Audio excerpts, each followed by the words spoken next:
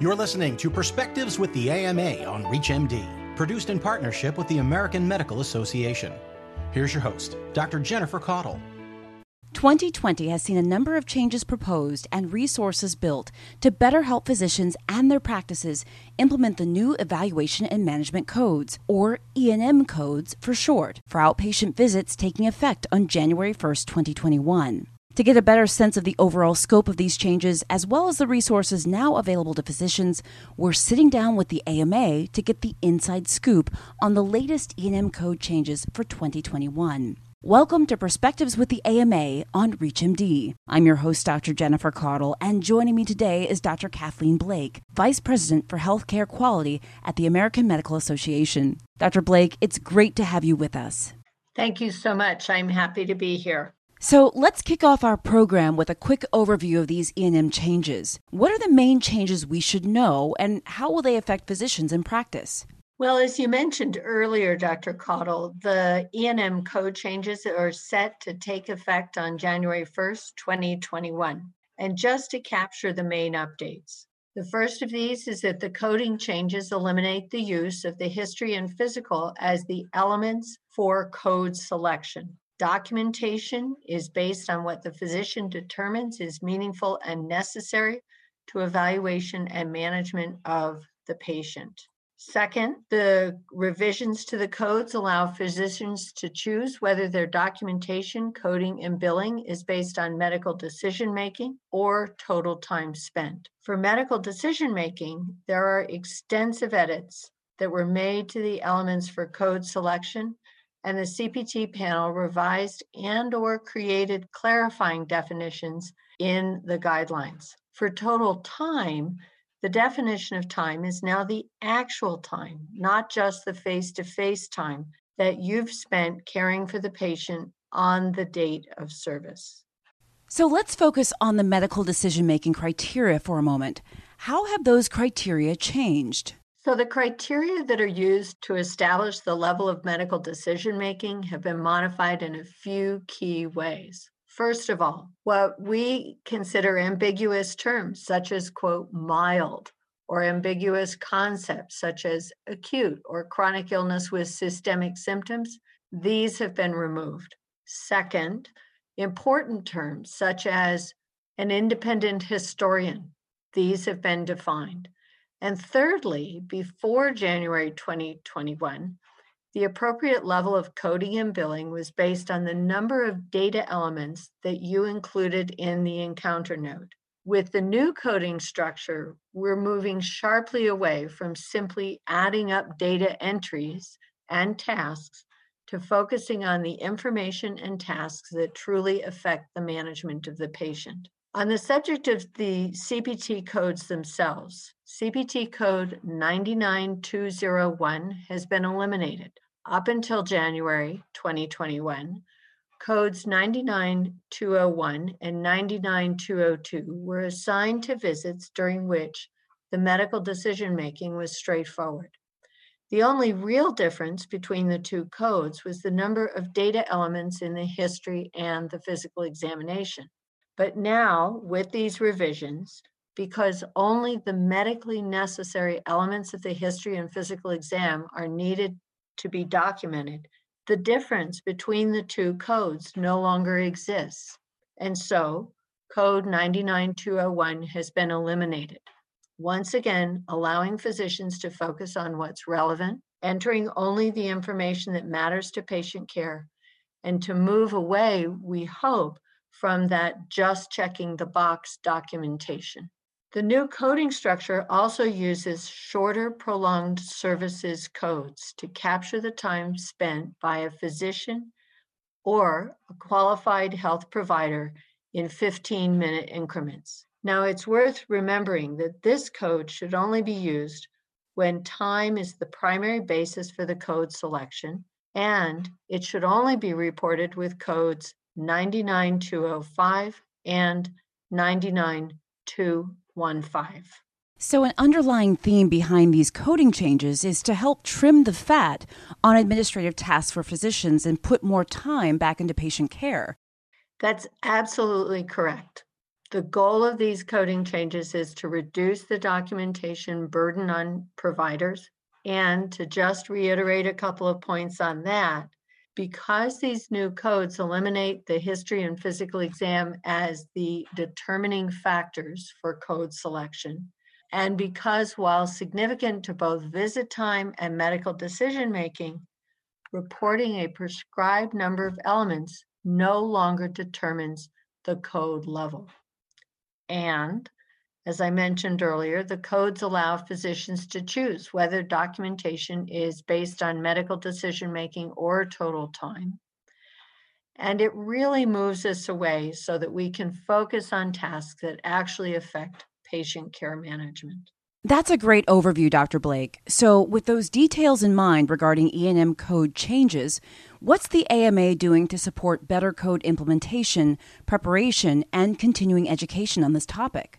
The AMA has been working in advance of the January 1st implementation date by developing an extensive library of resources, which includes an overview and summary of the E&M coding revision for office visits.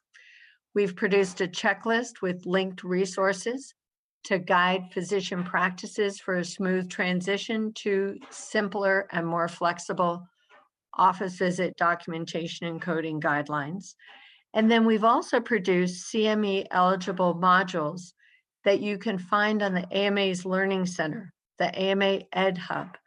And these include, for example, a general introduction to office evaluation and management CPT code revisions.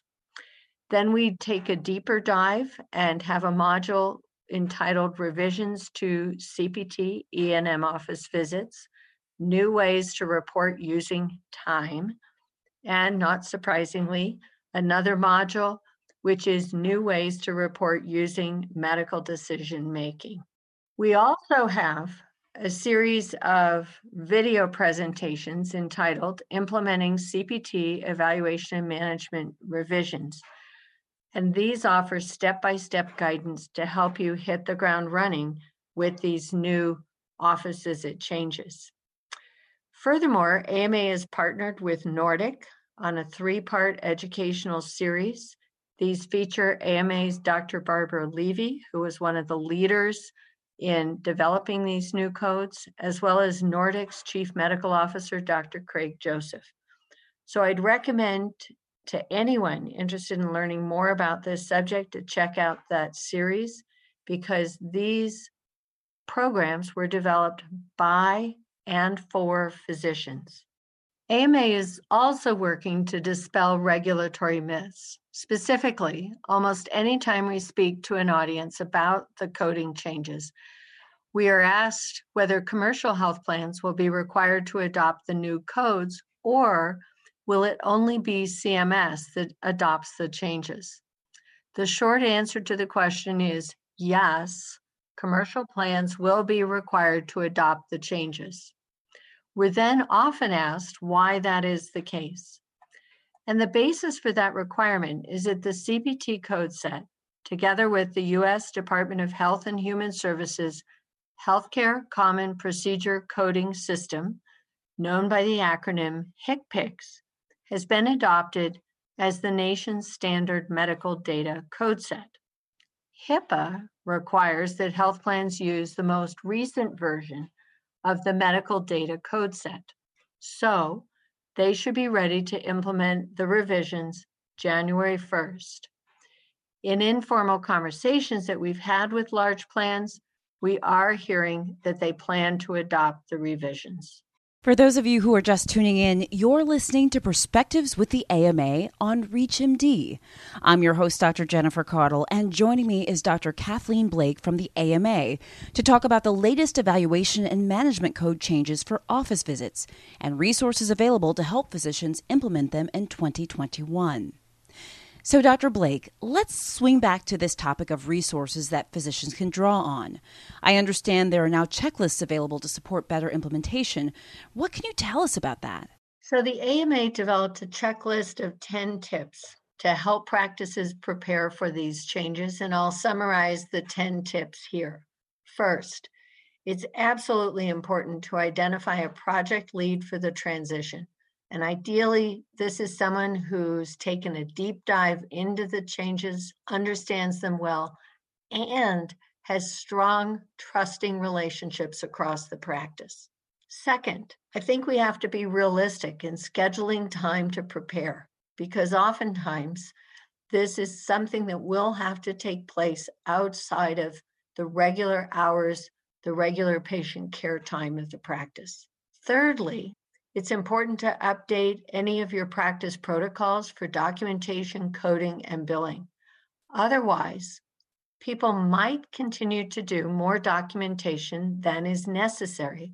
And quite frankly, we don't want them to miss the opportunity to reduce burden.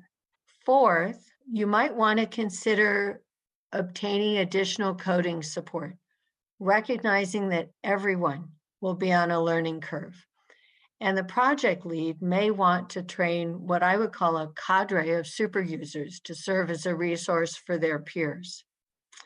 Fifth, because we know that the medical record is a legal document, it's important to be aware of medical malpractice liability. And particularly, we want you to be sure that your notes continue to include the information that informed your decision-making, what you told the patient about their condition, and what you recommended in terms of follow-up. So we don't want physicians to misinterpret the change in the documentation requirements to mean that they don't need to document pertinent history, exam, and thought processes, because that still needs to be done. Sixth, it's important to guard against fraud and abuse law infractions, and it's just as important as ever to document what's needed to justify the code selected. Seventh, update a compliance plan, the plan in your practice, and that might include, for example, implementing a process for reviewing claims initially and until the person who's done the coding has demonstrated a very high level of proficiency and accuracy. As an eighth step, it's important to confirm with your EHR vendor when and how they will, so to speak, flip the switch for the updated codes. It's also important that if you plan to use an application within your EHR to assist with code selection, definitely you want to confirm that it's been updated to align with the new code descriptors. Ninth, I think you can now start to do some preliminary estimates of financial impact, positive or negative, on revenue and expenses. CMS estimates that what it will be paying for E&M visits will go up, but that will vary depending on your patient population. And number 10, it's important to understand the additional employer, payer, or medical liability carrier requirements and confirming that they too are ready for the coding changes. In particular, it's important to ensure that everybody knows that notes will look different, shorter, we hope, more focused on medical decision-making, and more useful as a record of the care that you provided to your patients.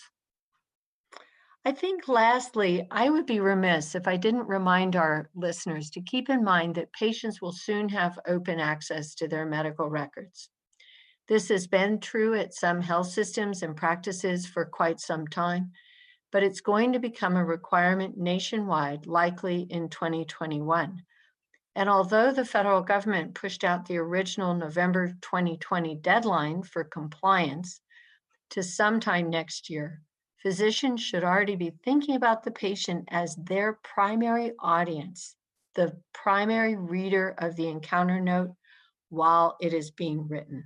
Well, those tips on their own are enough for us to chew on for a while.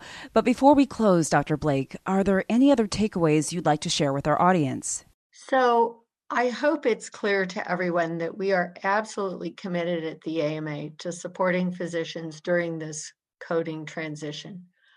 Also, that we believe properly done, the new approach has a high likelihood of improving notes and reducing what we call note bloat, and giving physicians more time to focus on what matters to them and to their patients. But we also want to hear from you, people such as today's listeners, and have you share with us your feedback and journey by using our subscribe for updates button on the CPT Evaluation and Management landing page on the AMA website.